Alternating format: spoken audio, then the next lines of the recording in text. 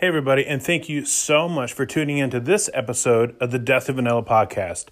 On this show, every single week, we bring guests from all kinds of industries so that you get all kinds of perspectives and techniques on how to do marketing that is innovative, is different, and actually helps you stand out so you get noticed instead of get ignored. And obviously, this is huge. The noise level online is just ridiculous because everyone can post content. Everyone can try to make it. And so now you have to work extra hard to get noticed. And outside of volume of content, which, is important, the kind of content and the strategy and the innovative way that you go about that is so important. On this particular episode, I'm on the phone with Nick. And Nick has a podcast himself called The 9 to 5. And it is all about transitioning from having the regular 9 to 5 work job into transitioning into doing your own business. And so he has different ways that he's learned about standing out, how to do things differently, that he's learned not only himself, but from the different guests that he's had on his show. Not only that, but we actually revisit a common theme that we have really come across over and over again, which is relationship building and how valuable that is to get noticed. And Nick talks a little bit about how Twitter has really been a game changer for his business in building the right kinds of relationships. And in this episode, he goes into detail how he does that. And so if you, have wanted to use Twitter better, or if you want to just apply the Twitter mindset to some of the other platforms you're on, definitely check out this episode. So without further ado, let's jump into this episode with Nick. Wanna cause no problems. I just wanna live my life, but I keep on hearing about nonsense. Me and my dons ain't mobsters, but when you see imposters, we know how to read them faces, same way you know how to read them comments. If you wanna talk, let's talk, but right here, make sure you walk and your talk is constant. Awesome. Well, hey, everybody, welcome to the next episode of the Death to Vanilla podcast, where we talk about, courageously creating and innovating and just doing things different to help you stand out so you get noticed instead of get ignored. And so I have an incredible guest on the show. He's a podcaster himself, so that's super awesome. He understands the value of doing stuff like this. And his podcast is called 9 to 5. And so I'd love for you, Nick, to just say hello to everyone and unpack just a little bit about who you are and what the 9 to 5 is all about. Yeah, well, Steve, thanks for having me. And hello, everybody on Death to Vanilla podcast. I'm really excited to be here. 9 to 5, the 9 to 5 podcast, everything, it's basically about leaving the 9 to 5. So my whole brand is kind of taking people along on a journey of escaping a 9 to 5 job into full-time entrepreneurship. So on my podcast, that's what I like to focus on. I like to talk with entrepreneurs and talk about their transition from working a 9 to 5 job into starting their own business, brand, company, whatever it is, and then kind of unpack what made them successful throughout that process. So the listeners can kind of pull information from the guests that I bring on and hopefully start implementing that into their own ventures or soon-to-be businesses or current businesses. Right. Awesome. Now, that's super fun. And funny enough, not that they were the same, but my first iteration of my show was called the Digital Hustle Show. And it was all about small business owners and just kind of unpacking the trials and tribulations and the upside to having your own business. And I love how you're kind of catching them at the very beginning of that. Because let's be honest, a lot of us are starting to pursue our dreams at a pretty inconvenient time, which is when we already have things to spend money on. And so, we already have house payments and have cars and gas and insurance and all these other things. This, if we'd have done this when we were 16, that'd have been a much better use of my time. And a lot less risky. Yeah, exactly. And that's something that I found very interesting because, like, right now I am still working a 9 to 5 job. And I find as I'm working through these business ventures, I'm thinking like, okay, when is going to be that time that I make that full transition? And it's kind of a scary thing to think about is like, okay, I'm going to leave a stable job that's giving me a income that I know is going to be there week after week. And I'm just going to have to leave all that. And I think that's kind of interesting because it's something I never really thought about it until starting a business. So I really like to like see what that like process was like for some of these entrepreneurs that are now successful. Like, was it a scary thing? Was it like super confident? Like it's just a very interesting topic for me. Yeah, I'm sure for you and for me, I would say the same. Is the podcast is kind of like a little bit selfish and a little bit selfless at the same time, because it's like I'm literally just so curious. And like, so for example, with the Digital Hustle Show, for me, it was all about I want to ask the questions that I want answers to, that I know if I go just walk into a business and ask a business owner, they'll never be honest with me about. So if I ask in a podcast setting, they're going to be honest because they want to be helpful. And it helps me to have actual honest feedback into things that I'm legitimately curious about, which I can't be the only one. And that's kind of like the selfless part of it, where like the information really is for everyone and is designed to be helpful for everyone. So I'm sure that's kind of you in a lot of ways, where you're like, so how do I actually quit? Like, I really want to know. Right. No, that is exactly it. That is what is so cool about podcasting because I've gotten to interview a lot of people that I've looked up to and podcasters that I've listened to for the longest time, and I'm like, holy cow, like that guy, he's got it made. Like he knows what he's doing or she knows what she's doing. And now with the podcast, I was actually able to interview some of those people, and it's like That's cool. interviewing some of my idols, and it's like, holy cow, where would I ever like if I called them up or shot them an email, it'd just get ignored. Yeah, But the totally. podcast gives you that avenue. It's so cool. I know it's sneaky, but I tell you what, it's freaking awesome. I love it. So that's cool. I feel like we're kindred spirits in that way. Um, so, okay. So you started up the podcast. It's kind of like a learning opportunity. And of course, I'm sure it's helpful for building exposure for you as well. So how did you go about like getting your first 5 guests? Cause like, obviously like, so this podcast is all about like standing out. So you must have done something or explained what you did in such a way that it stood out enough to them to spend their time on your podcast. So how did you go about that? So honestly, I went extremely basic right at the beginning because when I launched the podcast, it was kind of something where I kind of just decided one day that I was going to do it.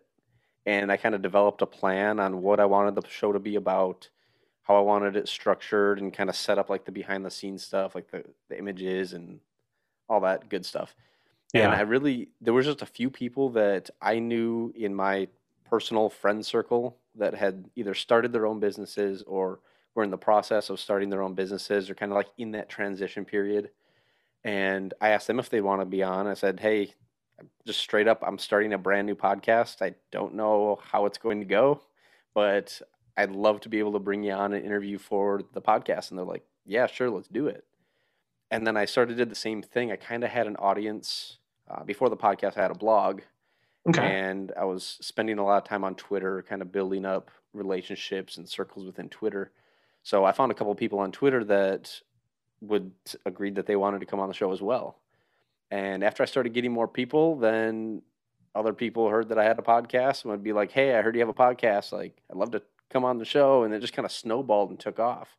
But Right. right at the beginning, it was like start with the people that you know, start with people that you engage with and can have an honest conversation. And like for me, podcasting, getting on camera and like talking to someone was intimidating. But Yeah. being able to come on and talk with somebody that I already knew kind of like took the nerve out of it. And it's just two friends having a conversation. Right. That's so funny. For me, podcasting was never nerve wracking because I'm an introvert. And so what was actually nerve wracking is going to like a networking event because I was like, I don't want to have like sales conversations or pitches with like 30 people. That's like anxiety overload for me. And so for me, podcast was like a relief because I was like, I could just talk to someone. Even if I don't know them, I'm going to know them by the end of the podcast, at least a little bit. And I don't have to worry about having multiple of these conversations in that same hour span. So, but that's just me. That's just because I'm introverted and I don't know, don't like saying hello to 30 people at a time. But I don't know. So what is it? So what is the business that you are planning on jumping ship for from your 9 to 5 to do? What business am I coming from? No, like, well, because you're trying to quit, right? Yes, yep. So what are you trying to go to? What's your Yeah. dream? So, I mean, obviously, we all want that passive income, being able Sure. to build a brand. So, when I initially started, the 9 5 to Freedom brand is actually the initial brand that kind of stemmed into the 9 5 podcast. And my whole thought process was just taking people along on the journey of what I'm doing to actually leave the 9 to 5. And through that, my whole plan was to create educational content, get into online courses, kind of just test the waters in a bunch of different areas and see what I can learn, see what skills I can develop. But the main goal was to be like almost like an online educator in a way. Okay. And in testing all of those different things and trying things out like SEO and blogging and podcasting, I don't know. I have a good experience in all of them, but I'd never really like dedicated a lot of time to each of them. So this Hmm. past year has kind of been a year of monetization.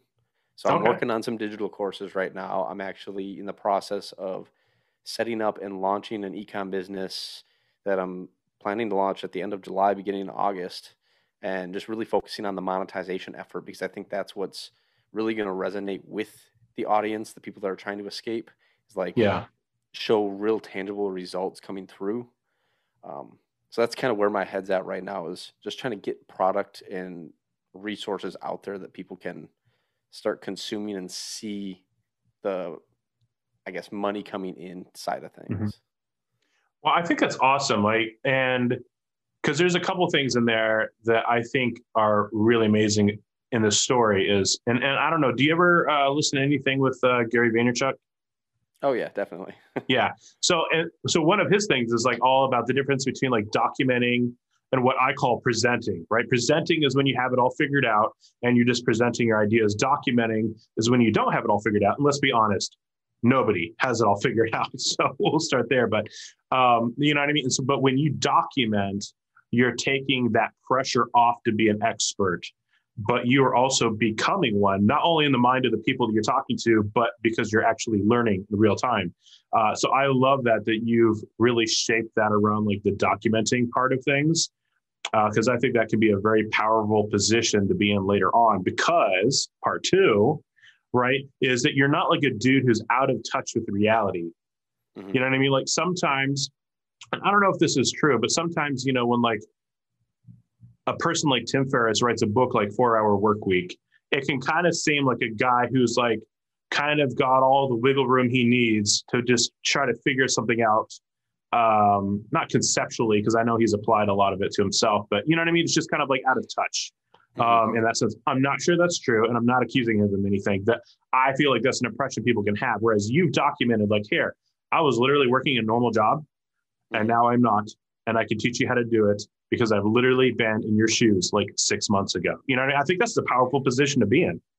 And it's funny you mentioned that Gary Vaynerchuk, because I know exactly some of the clips that you're referring to, and that's kind of what inspired me to do that. Because I mean, you watch his highlight clips and all that stuff from like the week, or I can't remember what the vlog is called, but The Weekly V, yeah, the weekly V, and it just goes around like following his life. And I was like, this is right?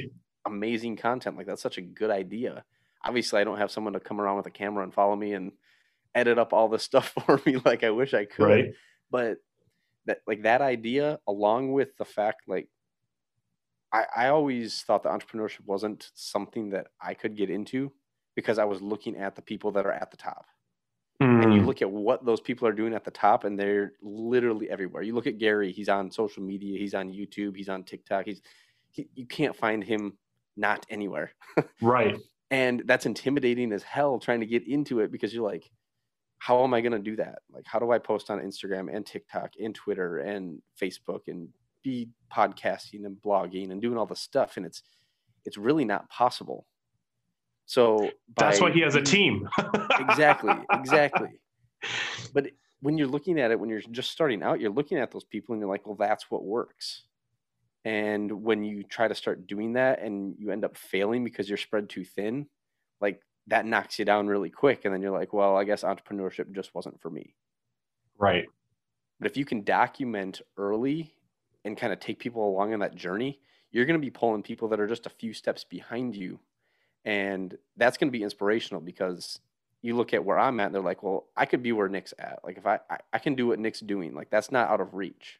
Right. And that whole kind of concept of just bringing people along, I think is just really cool to me. Yeah, absolutely. It's very relatable. And I think that's, never mind. I'm not going to go there. So I think the great follow-up question to this is, if you can't be everywhere, you can at least be somewhere, right? And so, and the whole point of the podcast is, to stand out by doing something different. So it kind of sounds like you ended up kind of doing the different thing and doing the standing out thing with what you were doing on Twitter. Is that true? Yeah, so that was really where I put most of my time in. Like I was trying to kind of do the be everywhere approach just by repurposing content and trying to cross promote, do all that deal. But Twitter is really where I was able to build an audience, build connections, and kind of have real conversations with people. So I really gravitated towards Twitter and built up. I mean, I think I'm still around 1,000 followers on Twitter, but I engage with a lot of those followers. I have legitimate conversations and interactions with the followers that I have. So I would much rather have that than 100,000 followers of people who I don't talk with and don't care what I have to say. Oh yeah. And it's like, dude, to have 1,000 people who have your back, that's powerful. What made you choose Twitter? Honestly, I don't know. I got on Twitter, and I think I just started building some connections early on, like had some good interactions with people. Yeah. And saw some of the growth that they were having on Twitter and thought, well, I mean, same thing. Well, they're doing it. Like I could do that too. They're just a few steps ahead of me. I'm at 500 followers. They're at 600 followers. And now they're at 1,000 followers. And just kind of seeing that progression, it's like, oh, yeah, I could do that. So, I mean, that coupled with, for me, Instagram, it baffles me. I wish I was better at it. But I just have a hard time like building a legitimate connection with someone on Instagram, especially in the online business niche, because it's so flooded with just junk. And with Twitter, I was actually able to connect with real people, and I knew that I was connecting with real people and not just like meme accounts or spam accounts or any of that. Oh, right, yeah. So I felt like I was building a connection with an actual person and not just potentially someone who's going to try to scam me out of money or something. I can't say that I've had much different of an experience than you had. Obviously, because I'm a visual creator, Instagram has a certain draw to it because of the fact, I mean, you can certainly post videos on Twitter, but it's not quite the same thing. But I did find that the conversations happening on Twitter were very different than the ones I was seeing pretty much anywhere else. For example, I can only speak to my experience, but like for me, like LinkedIn was also good conversation, but much more like serious professional. Instagram couldn't be more casual, but still nice. And then Twitter seemed to have like that good middle ground where it's like still serious, you're still good conversations, but they had a little bit of a range where there was still like a lightheartedness to them. But then also could be serious and thought-provoking as well, obviously depending on who you follow. So I don't know. That's been my experience. I'd love to kind of hear what your thoughts were on that. Yeah, no, I completely agree. Really, Instagram, I didn't start really paying close attention to it until Clubhouse came about because everyone was doing the whole, oh, hit me up on Instagram so we can continue the conversation offline type of thing. Oh, right. Then I started having a little bit more legitimate conversations there. LinkedIn scared me because of that, like almost overly professional. It's like, I'm just trying to figure it out here, and I don't want to come into a space where people are going to be like, well, this guy's an idiot. So he's wearing a Jurassic Park shirt. Can I even take him seriously? I love it. So, right? So I guess with Twitter, I mean, I started in that blogging space, like I said, and Twitter was kind of like a micro blogging in a way. And I found once you kind of started getting in certain circles and you started following the right people, like you almost end up inside this little community within Twitter. Like I'm almost like right now inside this like entrepreneurship bubble on Twitter, and it's pretty crazy how it like all happened. Oh, But cool. that I was gonna say, like, if you are like trying to grow an account, whether that is Instagram or Twitter or LinkedIn or wherever it is, definitely don't go with like the follow for follow type approach. Be very strategic with who you're following, because that is ultimately, with how the algorithms work and all that, that's what's going to end up shaping the kind of content you see on your feed, the kind of people that you're actually able to interact with, and what Twitter actually pushes to you. Right. That was something I made that mistake early on, where I was just getting a bunch of random stuff about this person ate this food or saw this movie, and it's like, okay, well, I don't really care. And then I'd come on one that was like, oh, I just made my first dollar with affiliate marketing. I was like, oh, that's the people I want to talk with. How do Right. I find more people like that? So be very conscious of who you're following. Don't be so focused on like trying to grow this account big, because you want to build the connections, you want to build the relationships. That's what's going to serve you well down the road. So what kind of content were you putting out there that was beginning to connect with people on Twitter? Or was it more just like not DMs, but you know what I mean, like commenting and stuff? I think where I actually started seeing growth, and I actually was active in seeking out people. Okay. And in doing that, I would actually go into the search. I did it on the phone, but I think you can get very advanced, like with the advanced search on desktop. You can be very Mm-hmm. specific with what you're actually looking for. And I just started searching for hashtags or like keyword phrases on either blog posts that I was writing or just content that I knew I could help people with. Okay. A good example, like I was helping some people start a podcast, and I'm kind of, one of my courses is about starting podcasts, and I'm working into like coaching for podcasting, that type of thing. Yeah. So I'll go into Twitter and I'll type in start a podcast. Okay. And then you'll be surprised how many people come in there that are like, I've been really thinking about starting a podcast, or I really want to start a podcast, or who thinks I should start a podcast? And then I just start replying to all of those people and be like, hey, I think that's an awesome idea. I just started. Let me know if you need any help, have any questions. Like, I'm here for you. And just being active and really putting myself out there, not waiting for people to come to me, actually actively seeking people. I really started to build a following that way. And I mean, that's a great way to build clients, build relationships, build friends. It's just been a really cool way to actually build a community and find like-minded people. When you were reaching out to people, did you like include a link to a blog post, or was it just purely conversation? At the beginning, it was just purely conversation. I think there were a couple that I would kind of sprinkle in, like if someone had a specific question and they're Mm. like, "Oh, I'm thinking about trying to start a blog. I don't know where to start." Well, I have a blog post that talks about how to get your blog set up on WordPress. So then I'd say like, "Hey, that's an awesome idea. If you're having trouble, like here's a link. I walk you through step by step on how to do it." Right. And if they use it, they use it. If they don't, they don't. More recently, I haven't done that quite as much.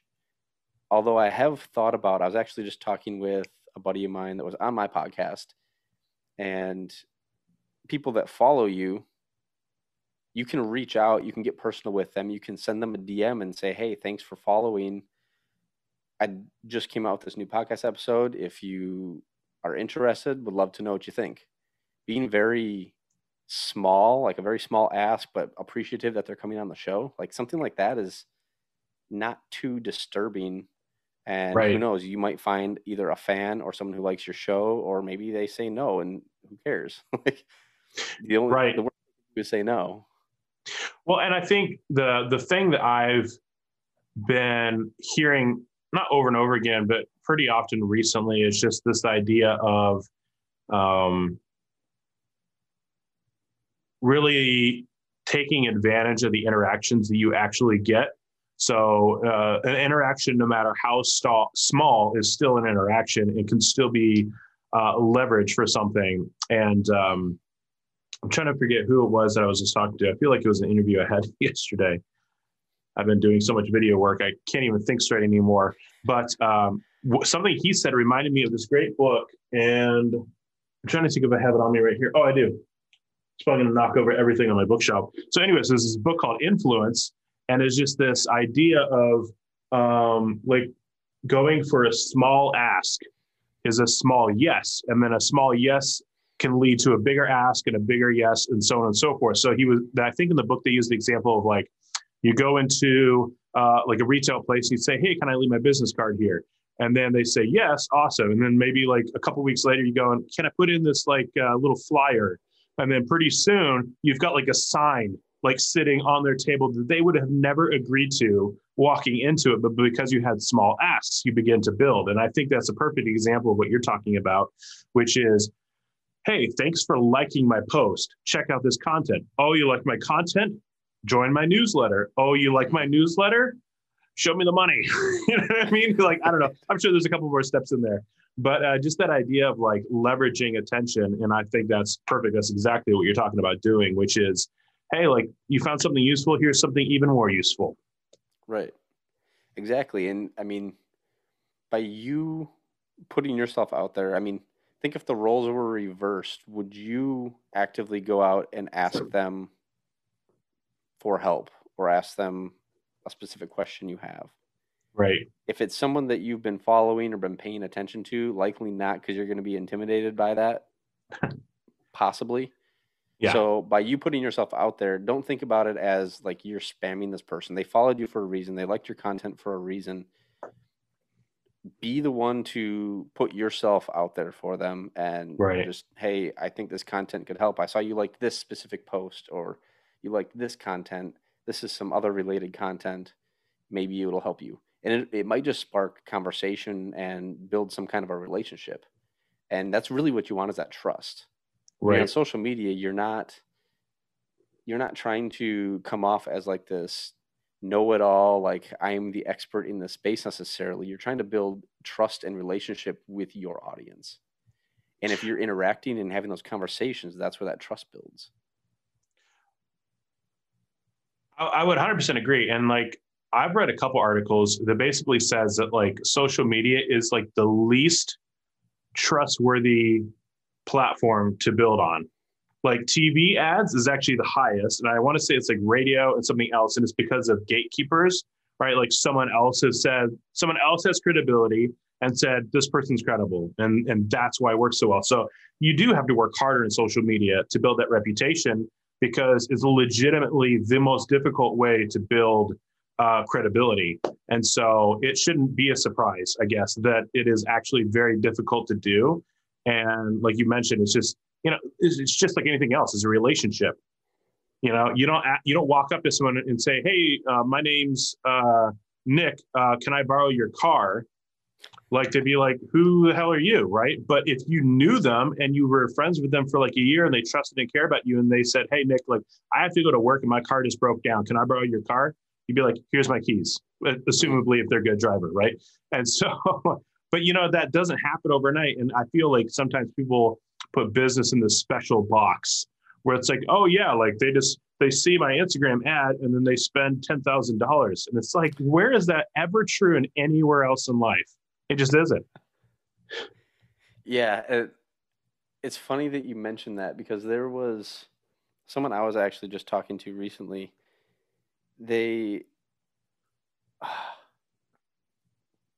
Shoot, I lost what I was saying. I lost where I was going with this. Oh my God.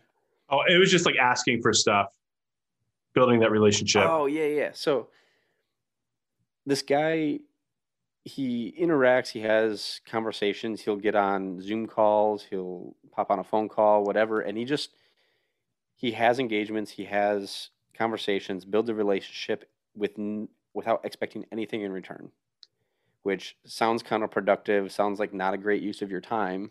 Like you're out there trying to make sales or close a client or whatever it is. Right. But by you building that relationship, being helpful, not asking for anything in return, just trying to be a genuine person, I'm willing to bet down the road, just by you being helpful, if you needed to call in a favor and you said, hey man, like I'm starting this new thing or I'm trying to get this pushed out, do you mind giving me a hand with this? Or maybe they have a service that you can't fulfill right now. Be like, hey man, I really need your help with this thing. I know you're like the expert in this. You helped them already once. They're probably going to be more willing to help you versus just, like you said, asking for the car on day one, Right. saying like, hey man, you mind just giving me this, or do you mind giving me a shout out here? They're gonna be like, who are you and why should I care? Well, because everyone, I mean, like because of the fact that the credibility is so hard to build, it's like you talked about with who you add on Twitter. It's like everyone's in like protection mode to make sure that the people that they associate themselves with are credible for the same reasons that you're trying to build relationships with people who are also credible. And so when you go and you make an ask for that, you kind of, the EQ on that's pretty low because you're asking them to do something that you would really never do on your own. Or if you did, that would be a stupid move. Just to associate yourself with just like anyone who asks. Yep, exactly. So out of curiosity, what kind of content were you putting out on Twitter? Like what kind of, like, were you posting blog posts or, because you were obviously doing a really good job of relationship building, which is key. It is called social media. Last time I checked. But what kind of like content were you putting out there? Was it just like how-tos or like, how did you, I guess a better question is what were you putting out there and how did you find out what you needed to put out there? Boom. I like it. It's a good question. So really I started out just putting out content that I was kind of blogging about. So I was blogging about trying to start a blog, meta as that is. Right. I had just went through the process of setting up a blog, and I was like, okay, well, if I was using resources to try to figure out how to do it. Other people are probably searching for the same thing. Here's a blog post about how to start a blog. But I would kind of break it up for Twitter. Like I said, it's kind of like microblogging. Right. So you just kind of put out like little tips here and there and just kind of sprinkle it in. And then you can throw a link in there like, hey, here's a killer tip. If you want more, go check out the full blog post. Right. But what I had found, because I mean, some of the people that you see that are super successful on Twitter, they're posting like 10, 15, 20 times a day, just like outrageous amount of times. And it's like, how do I keep up with that? And I struggle with that as well. But what I had found was by me just posting content out there and not trying to go out and engage with new accounts, I didn't really gain that many followers. So the stuff I was putting out really didn't matter because no one was seeing, no one cared. It wasn't until I did like what we were talking about before, like going into the search, finding specific accounts, reaching out and talking to them. Then they'd end up following me. And then they'd be like, oh, I just put out a new tweet, and they end up liking and retweeting that. Like, oh, this is a great tip. But threads seemed to do very well, Twitter threads. So you could almost take a blog post and summarize that blog post into a Twitter thread. Be like, how to start a blog. And tweet 1 would be like, okay, step 1, you need to get a domain. Tweet number 2 would be, okay, now we need to get a hosting service. Step 3, and just so on and so on. And you basically have a miniature blog post on Twitter. Oh, cool. And yeah. People eat that up. And I've seen people do really successful, like drop some crazy knowledge that you'd probably end up having to go pay for. Which I guess Twitter's now kind of going towards the paid subscription stuff too. But I did not know that. Yeah, it's really weird. It's called like super tweets or super fans or something like that, where you can have like locked or protected tweets. Anyways, yeah, so you could like pay $2 to see my special tweets, I guess. Those better be some dang good tweets. Yeah, exactly. That's what I'm saying. But yeah, the threads seem to do really well because you were able to like pack more information into a small, still scannable, post.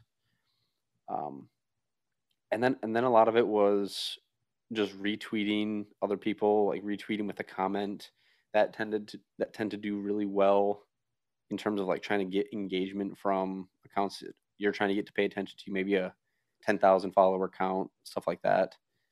But I think the most important thing, even if you don't tweet any of your own content, is to get engaging with other people.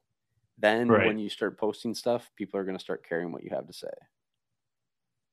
So, I mean, it is, it's pretty hand in hand though, right? Because what you're saying is like you had to build the relationships, but at the end of the day, like part of the value was that you actually had something to offer them. Would you say that's fair? Yeah. Yeah, that's definitely fair. And I mean, that could be something as simple as a blog post, or maybe that Right. tweet itself is the value. Maybe that thread where you just dropped some massive knowledge is the value you're giving them. And if you keep coming with that value, they're going to keep coming back to receive it. Kind of like putting together a couple of things here. So I'd love to hear your thoughts. Because I'm thinking about like when Gary Vee first started, because I've been following him since like, not like the beginning, because I was never around for Wine Library. But when he first started, he was talking about how he'd spend like 14 hours a day, like on Twitter, just answering questions. And of course, now he's not doing that.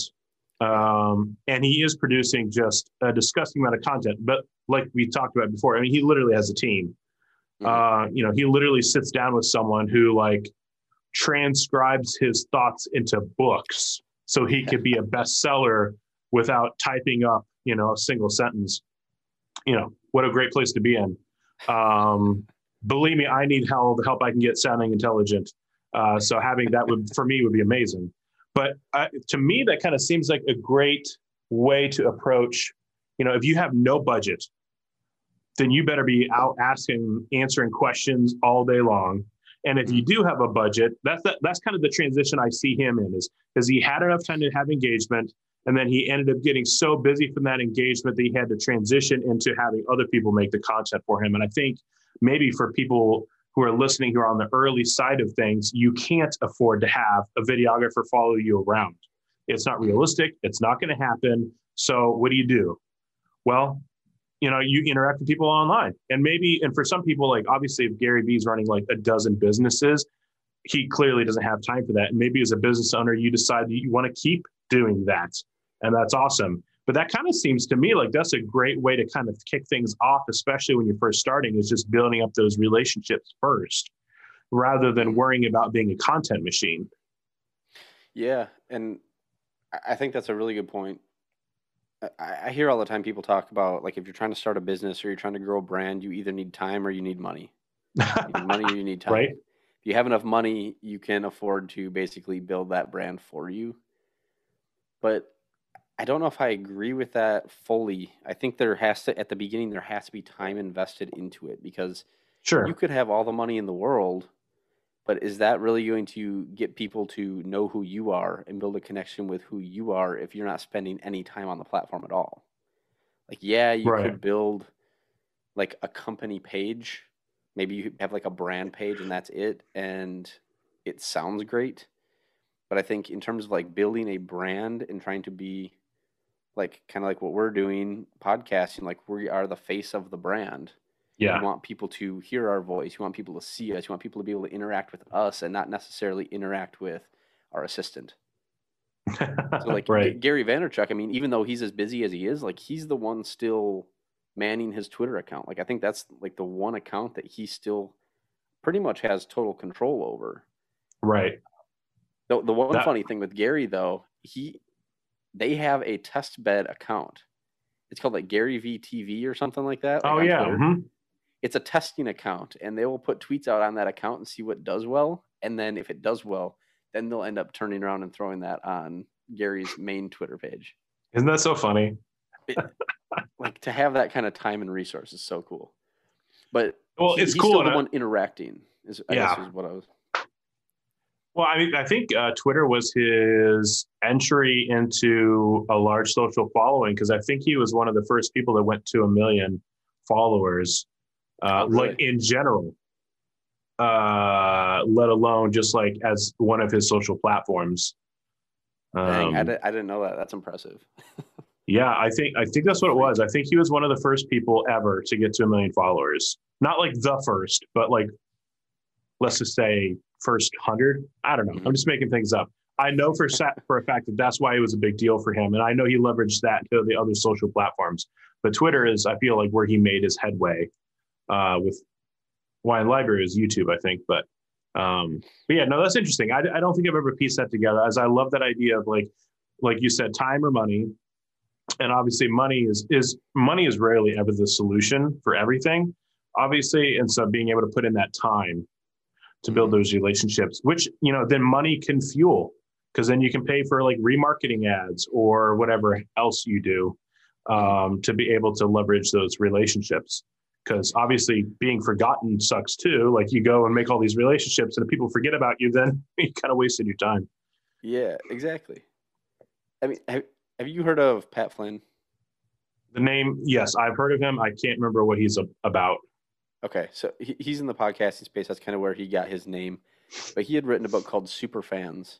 Oh yeah, and okay. It's basically all about getting like that core group of people that are like raving fans of everything that you do. And like previously, we were talking about that trust being that big golden goose egg that we're trying to get after. We want to build the Right. trust of our community. If you build those raging fans who would trust you with their life, like anything you do, like I'm behind you 100%, they're going to tell people about you. Right. And that word of mouth is going to transfer trust to people who may have never seen you before or heard from you before or interacted with you before. So if you become a big fan of mine and then you go tell your friend like, hey, Nick's so awesome, you need to check him out. By association, he's going to trust me to some extent. And then if Right. he agrees with the content I'm putting out, then it's like, okay, yeah, Nick does know what he's talking about, or Steve does know what he's talking about.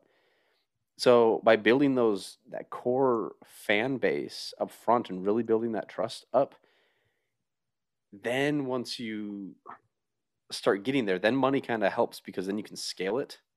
Because now people are sharing you amongst their friend circles, and you don't have to actually be the one-on-one trust maker. Other people are kind of doing that for you. Right. You're not starting at zero. You're starting at like they're like 20% a fan or 50% a fan, Yep. rather than like, who the heck's this? Exactly. That's cool. Okay, so when you kind of look in retrospect to some of the people that you've interviewed so far, what's some things that they did to stand out in their business that helped them make the jump into being their own person, their own boss? I think one of the biggest things, well, the biggest thing was the relationship building and not taking the relationships for granted. I'm like you said, you were an introvert. I'm very much the same as well. So I didn't really like putting myself even behind the computer screen. Like I didn't like having interactions and engagement with people, but those interactions, even if it's not to try to sell somebody, if it's just to like have a conversation, like, what do you do? And oh yeah, I'm doing that too. Maybe accountability partner or something. Like building those types of relationships can serve you well down the road. And that's a good majority of every guest that I've brought on has talked about somebody who was able to leverage them into a better position or a key relationship, bringing them into a even better position, or being able to partner with people, and that ultimately sparks the jump of their business. It's crazy. It's something I never really thought about it, but it makes total sense. The more people you know, and like we said, the more people that trust you, the better your business is going to ultimately grow, because you have people to help you, you have people to lean on, people that will trust what you're selling, whatever it is. And then along with that, a lot of them talked about having either mentors or having people to help them. So I would say the second biggest takeaway would be, don't be afraid to ask for help. It can be intimidating, especially like reaching out to someone who may be somewhat of a competitor, or like, I think of like another podcaster. Like I'm helping podcasters get started, but wouldn't that necessarily technically be a competitor of myself? If I'm helping someone else start a podcast or like a business podcast or whatever it is, it's like I'm technically teaching you how to compete against me. On some level, but at the same time, but at the same time, people are willing to help. You might run into a couple of people that are like, oh yeah, no, I'm not going to do that. I'm too above that, whatever, but that's not the people you want to work with anyway. So just start, like if you can start those conversations on Twitter or Instagram or whatever it is, like start building those relationships and ask for help. Try to find a mentor or someone that can guide you, or even just an accountability partner, like I said, that can kind of keep you on track and just be like, hey, Steve, did you finish editing that podcast episode that you said you were going to edit last week? Like, come on, man. Like, right. Having that, I think, is so much easier than trying to go at it alone, because entrepreneurship can be very lonely when you just kind of feel like you're on an island. Absolutely. I mean, and like to that point, I had an incredible conversation with a guy he was local. He's in Arizona. You know, he's in the next city over, but him and I got to grab coffee, and he was able to answer some questions that I like desperately needed answered.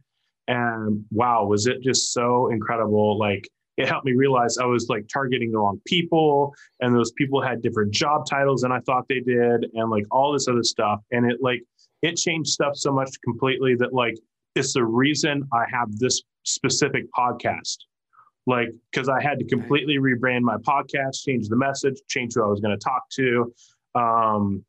You know, I went from talking to only business owners to people who are in the marketing field, because my target market was now other marketers. And so like, it was so amazing. His name's Dustin, and it's with Every Impression Counts. So I got to give him a shout out, even though I'm giving a shout out to a competing business, because he helped me. And so, yeah, it feels so good to help people. And so I think to your point too, it's like a lot of those people that can be mentors desperately want to be, but they desperately want to be mentors for people who are actually going to take action. Because there's nothing more frustrating than like teaching someone who's just going to be like, yeah, I just ate potato chips instead. You know what I mean? It's like they want to actually help someone that's going to go do something. Right. Yeah, because their time is valuable as well. Yeah. They didn't go through the ringer for nothing. Right. Exactly. The mentor thing, and actually my mentor is accountability partner, I actually experienced that like fairly recently with the ecom business. That's cool. I think just bringing an outside perspective into what you're doing can be a major help as well, because you have this idea built up like, okay, this is how I'm going to do it. And it can be very hard to think differently outside of that. So as I'm planning this ecom business, I had everything kind of figured out. I knew what I was going to do. Like, this is how I'm going to market it. This is how I'm going to get the initial sales. Everything's going to be great. And I was actually in a mastermind group, and I brought up the ecom business. And they're like, cool, that's awesome. Well, one of the guys in the mastermind group messaged me after, and he's like, hey, man, like, I'd love to, like, I'm getting into the marketing and messaging. I'm working with other ecom brands to do the same thing. Like, I'd love to hop on a call and just, like, chat with you. Wasn't trying to sell me anything, just wanted to help. And after one call with him, he started spitting out all these ideas that I had no freaking clue about, and realized my launch plan sucked. He had such a great idea for how I could launch this brand. And now, like, I meet with him every week, and we're kind of just going through this whole plan and process to really have like a grand launch for the company. And if I wouldn't have been willing to chat with him about it, and I would have just been kind of like stuck in my own, like, nope, I got it figured out, I'm going to do it myself, I never would have come up with some of these ideas or had someone to lean on for these ideas. And I think I'm hoping this is going to be a great launch because of these kind of brainstorming sessions that I've been able to have. But we'll soon tell how that goes. That's cool. That is amazing. And you're so right. The entrepreneur journey can be a little lonely, because most people, you know, it's literally the fear that you're talking about when you're talking about transitioning yourself from your current work situation to working on your own, is like, there's not a whole lot of fear and just showing up to the same place you showed up to the day before.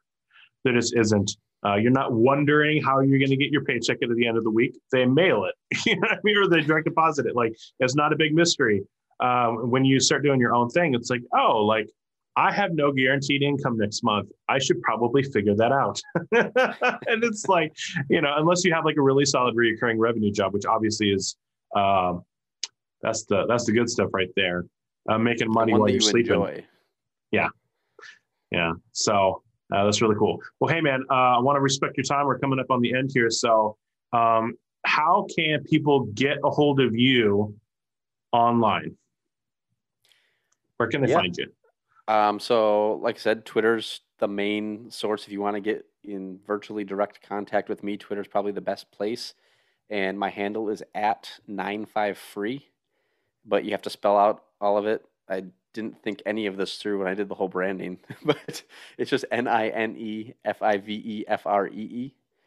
And then if you want to listen to the podcast, that's just at 95podcast.com. And same thing, it's all spelled out. Yeah, Twitter and the podcast are probably the two best places to see what I have going on right now. Cool. And if people actually want to get a hold of you, I'm guessing Twitter is still where you're spending your time.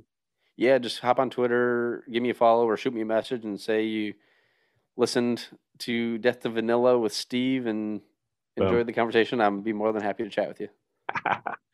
That's cool. No, I love that. So cool. Well, thank you so much for being on the show. Really appreciate it. It was awesome to get a lot of your perspective on how to build relationships with, which is just a topic that I find coming up over and over again. And so it's clearly key and super important for anyone in any stage of their business. So I appreciate you sharing that and sharing your journey on your freedom, right? Yeah, absolutely, man. Thank you so much for having me. It was a blast talking with you, man. Absolutely. Thank you. Wanna cause no problems. I just wanna live my life, but I keep on hearing about nonsense. Me and my dons ain't mobsters, but you know when you see imposters, we know how to read them faces, same way you know how to read them comments. If you wanna talk, let's talk, but around here, make sure you're walking your talk is